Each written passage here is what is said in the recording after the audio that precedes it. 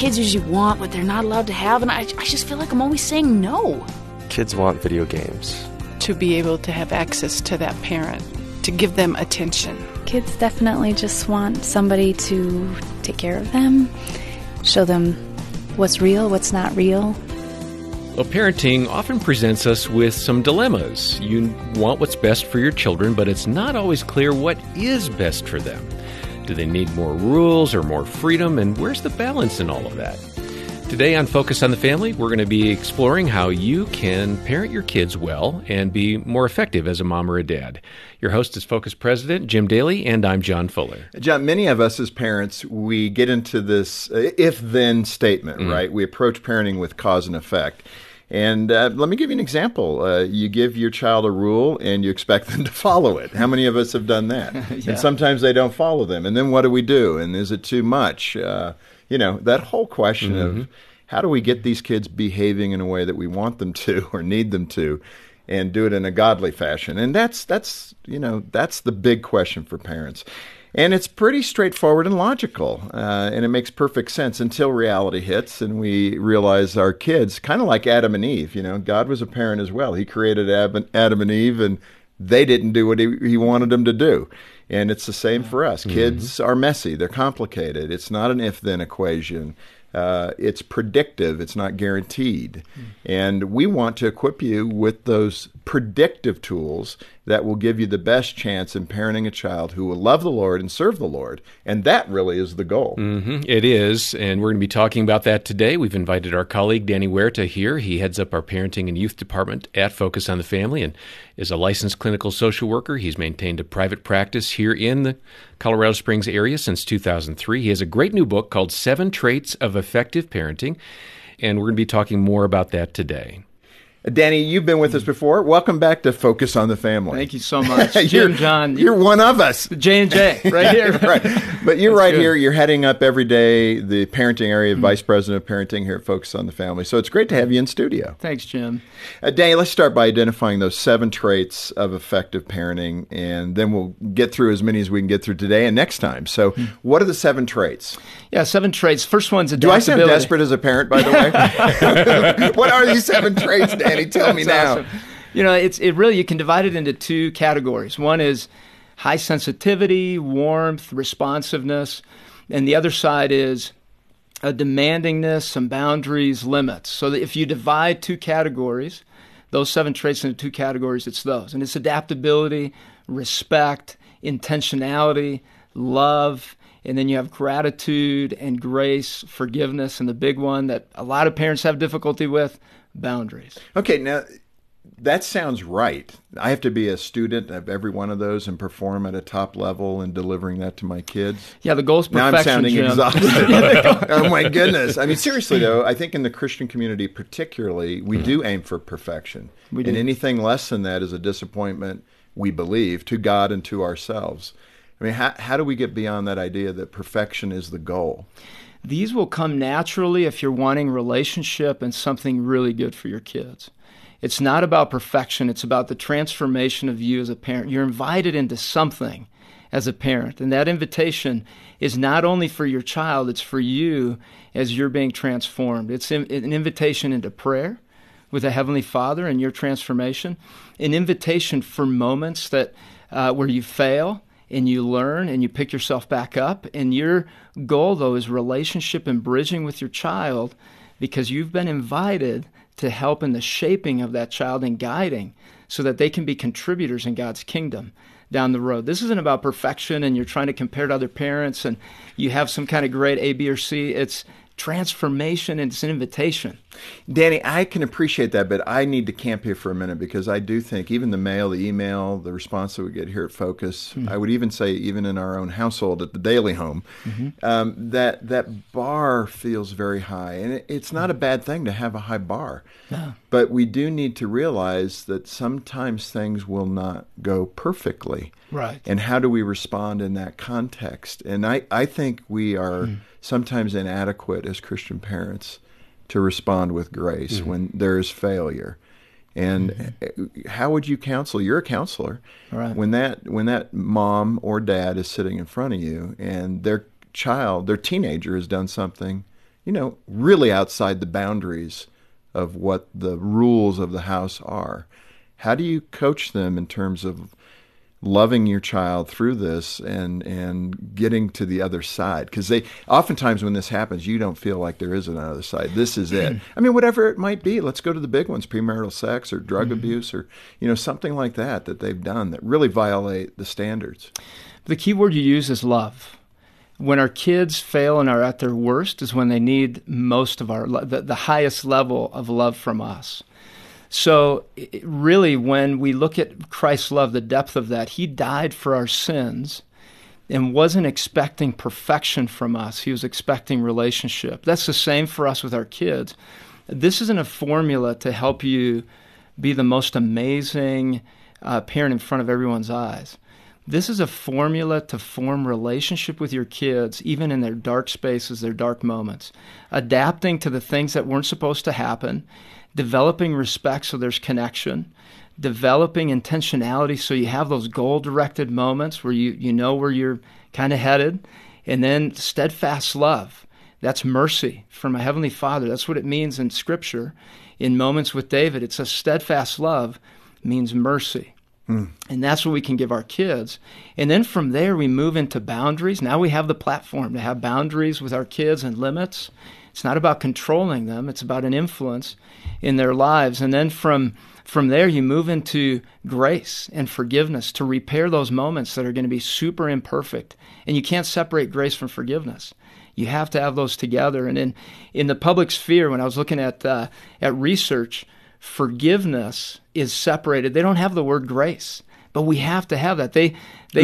Who's they? The secular researchers. They say grace is a Christian word, but it's so important. It's a key word for relationship with someone else. And then the last one is gratitude. And at the end, you're thankful for however that turned out. You gave your best shot, but it means that you have a playbook to work with. Research has confirmed that if parents have a parenting plan, a goal, parenting goals, they will be successful at raising kids that are pro-socially engaged with other people. But that's not where we stop as Christians, because you can be pro-social and it's all for you. What we're asking is we're trying to create children that can serve other people. And that means they have mercy and grace on others as well because they've received it in their home. And that's perfect. And it leads to the next question, which is a major theme throughout your book, this idea of contributor rather than consumer. So explain that. Yeah, consumer is one that a consumer child would be one that's very charming. They know they're going to give you something, but they're expecting something in return. I'm going to be nice to you because I know you can give me something. A contributor is, I love you and I can see you through God's eyes and I care for you for your own benefit. And that's a contributor in God's kingdom. God has called us to one another. Encourage one another, love one another, forgive one another. A lot of one another's throughout the Scriptures. And that serving one another is key. If you look at Paul, if you look at Jesus, they would call themselves servants of others. And that's a contributor in God's kingdom. Yeah. You point to an example in your own life. I think your grandparents up in Minnesota. What role, and grandparents lean in right now because this is going to be good. What role did they play in helping form and shape you? That was huge, Jim. I got to spend 3 months as we were transitioning to the United States. My mom's from Michigan, so grandfather from Germany, farmer. And my parents said, hey, while we pack everything up, you're going to stay with your grandparents over the summer. I didn't know English. My grandfather spoke only English, and I only spoke Spanish. And when I arrived, I realized I did not understand what was going on. And my grandfather said, he just, in a gentle way, very big man, farmer guy, he said, come with me to the garden. And as I observed him, this was a time when I was just quiet and taking it in. How old are you? I'm 8 years old. Okay. And just watching him do his life, the way we live our lives as grandparents, as parents, is one big lesson for our kids. Mm-hmm. And so my grandfather and my grandma, they would kneel next to the bed and pray for each person. They just kept going, and I didn't know how their knees withstood that. They were next to their bed, and I would watch, and that impacted me tremendously. And then my grandfather, the gentleness with God's creation, his bees, he would hold them and just love the bees. He was a beekeeper. He was a beekeeper. Wow. And then he had a garden, and he would tend to the garden. He loved God with all his heart. And every single person, every stranger, this was a huge example to me. When we were at the store, I noticed he was kind, he was loving, and I remember when he was stopped by a police officer, and I just knew he was nervous about it. He just was so kind to that police officer. He says, "Hey, I'm sorry I did that," and just loved the police officer as he was pulled over for going too fast through a red light. And he just said, "I'm sorry." That's pretty good. And he would give tracts to people. It was a great example to me of God's love in managing the different demands that he had on his plate, but with gentleness really came into the world and with God's creation. Well, what's in the heart is what comes out. Yeah. And that's the point. You got to put into your heart those things that people are going to see. And that's an easy thing to recognize. Okay, let's get to it. Adaptability, one of the first of the 7. What does that look like in day-to-day parenting, adaptability? Yeah, you can almost picture it as having flexibility in your mind, like you can stretch out. It's the "that wasn't supposed to happen" moments, and those are every day. I still remember when my daughter spilled milk. We were in a hurry, and she was a very young child, and she spilled the milk, and she said that wasn't supposed to happen. She could see our emotion, and what's fascinating to me is kids pick up on our emotions from a very early age. She verbalized that. She said that wasn't supposed to happen. And so did you say, "Hey, that's right"? and she just looked at me waiting for my reaction, and I had to adapt to that moment and manage my own stress level, almost take a mental time out and really look at what is my daughter needing in this moment. And we don't always respond that way. I've had moments where I have a reaction and then I have to come back and re-bridge. It's being able to see the bigger picture, adjusting as things are coming. For some personalities, that's harder than others. You want it black and white. You want it a certain way. You're expecting it to go a certain way. And if it doesn't, bad parenting comes out. With stress, they've seen that with great intentions, bad parenting still comes out. Well, and it may be that same daughter who later you share a story in the book where you met her at the door. She came to the door. Something happened there that you didn't have the right response. What was that? Yeah, so I came home from work. It had been same a tough daughter? Day. Same daughter, Lexi. She's older. And, at this point. she's older, and I love Lexi. She sometimes just wants to come in and share everything. You know, I'm sure many people have daughters like that. I wasn't ready for that. I just want to come home, just connect with everyone, and she just started to ask questions and started talking and in my space and grabbing me, and I said, "Lexi, stop." And it was a very strong reaction, and you could just see her kind of fold in, get quiet, and walk away. I said, "What'd I just do? Man."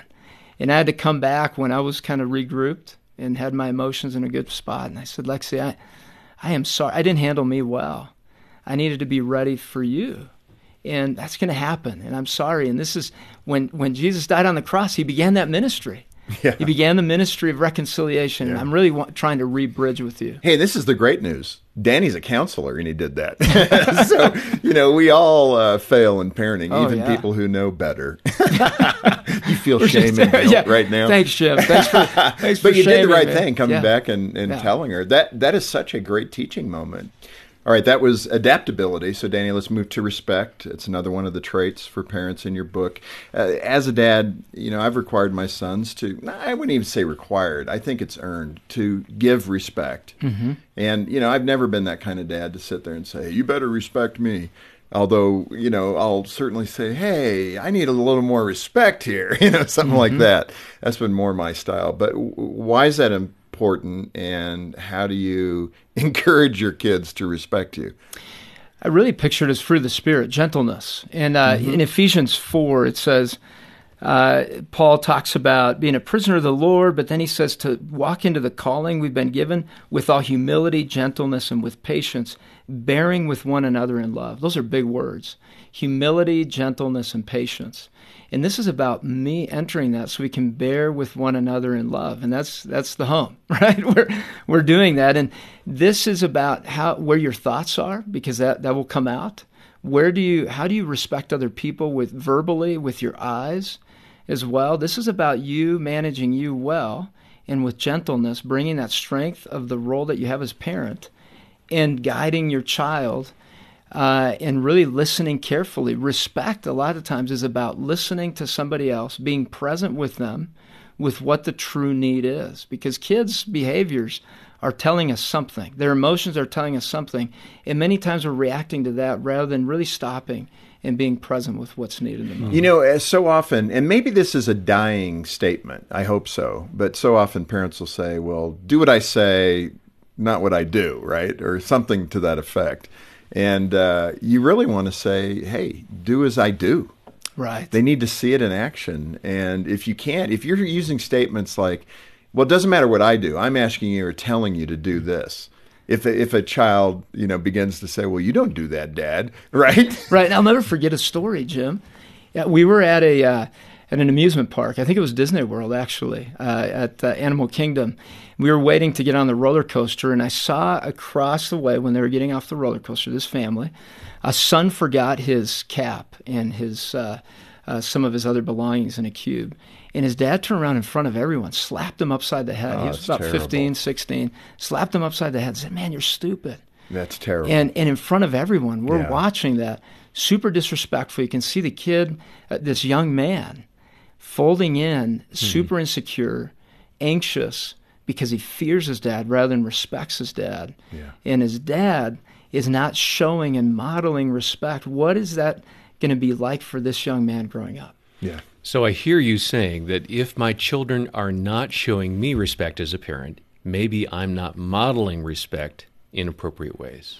And it could be. There could be many other things going on. But your role as a parent is to show respect by seeing your children through God's eyes, through that mercy, that steadfast love.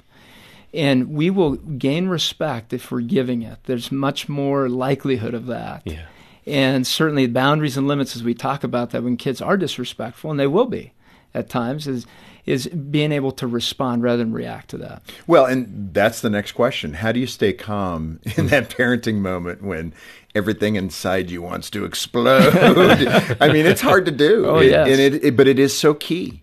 You've got to dial down. I mean, sometimes it's so funny because you become the child in that emotional moment, and it's like two kids going at it.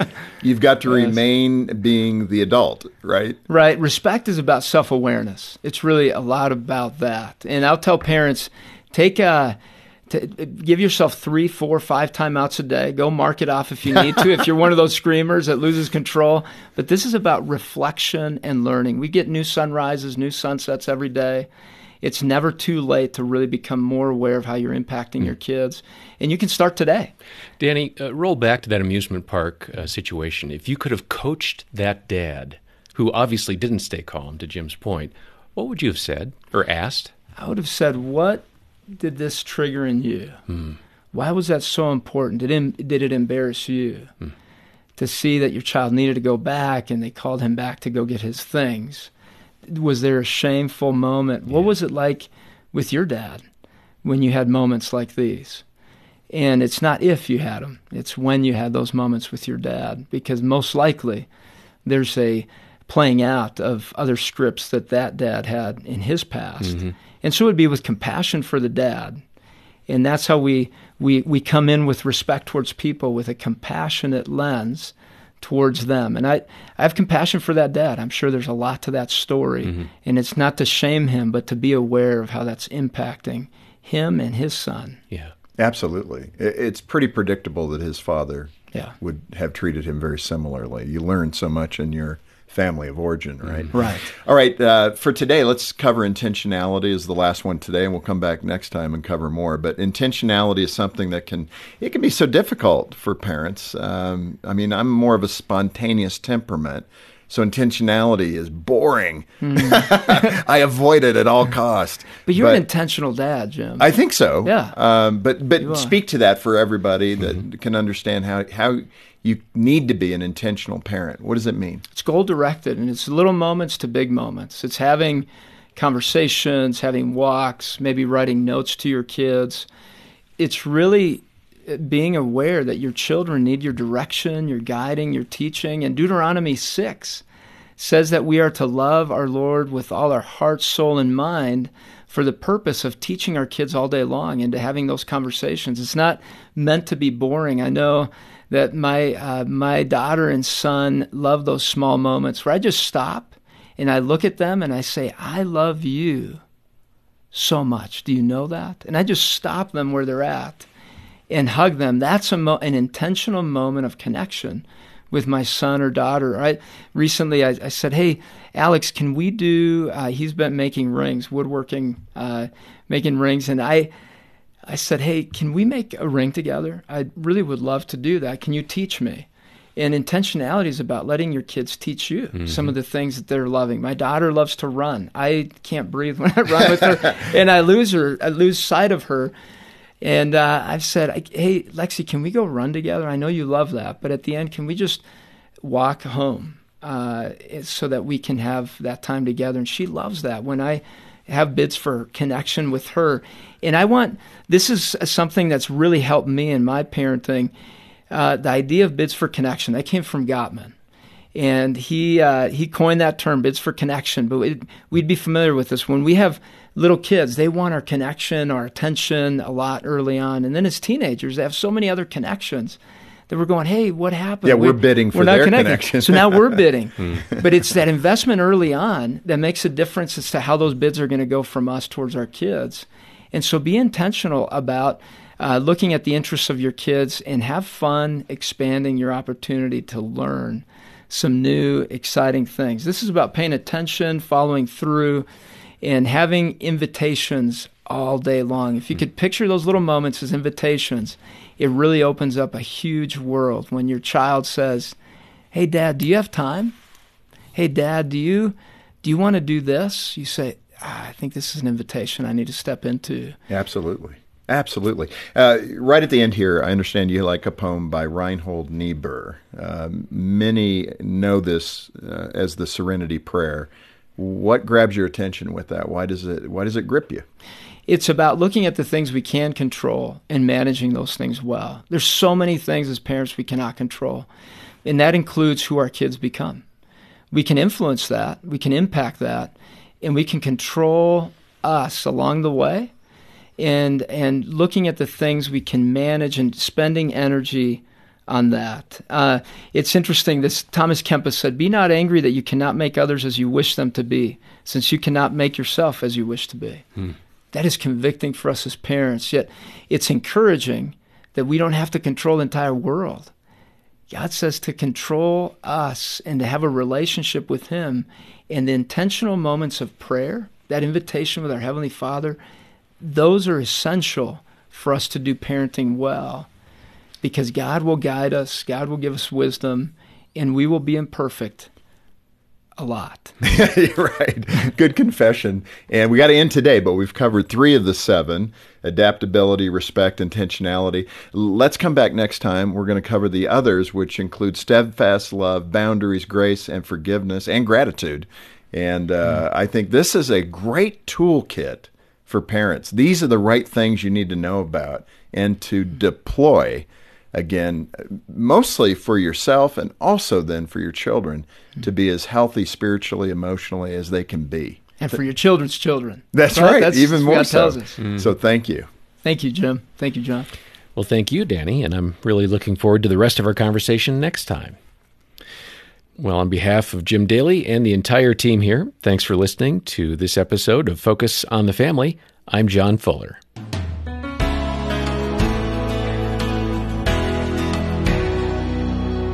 I think as we examined those first 3 traits of effective parenting, there were some great lessons that we can hopefully begin to implement in our parenting immediately.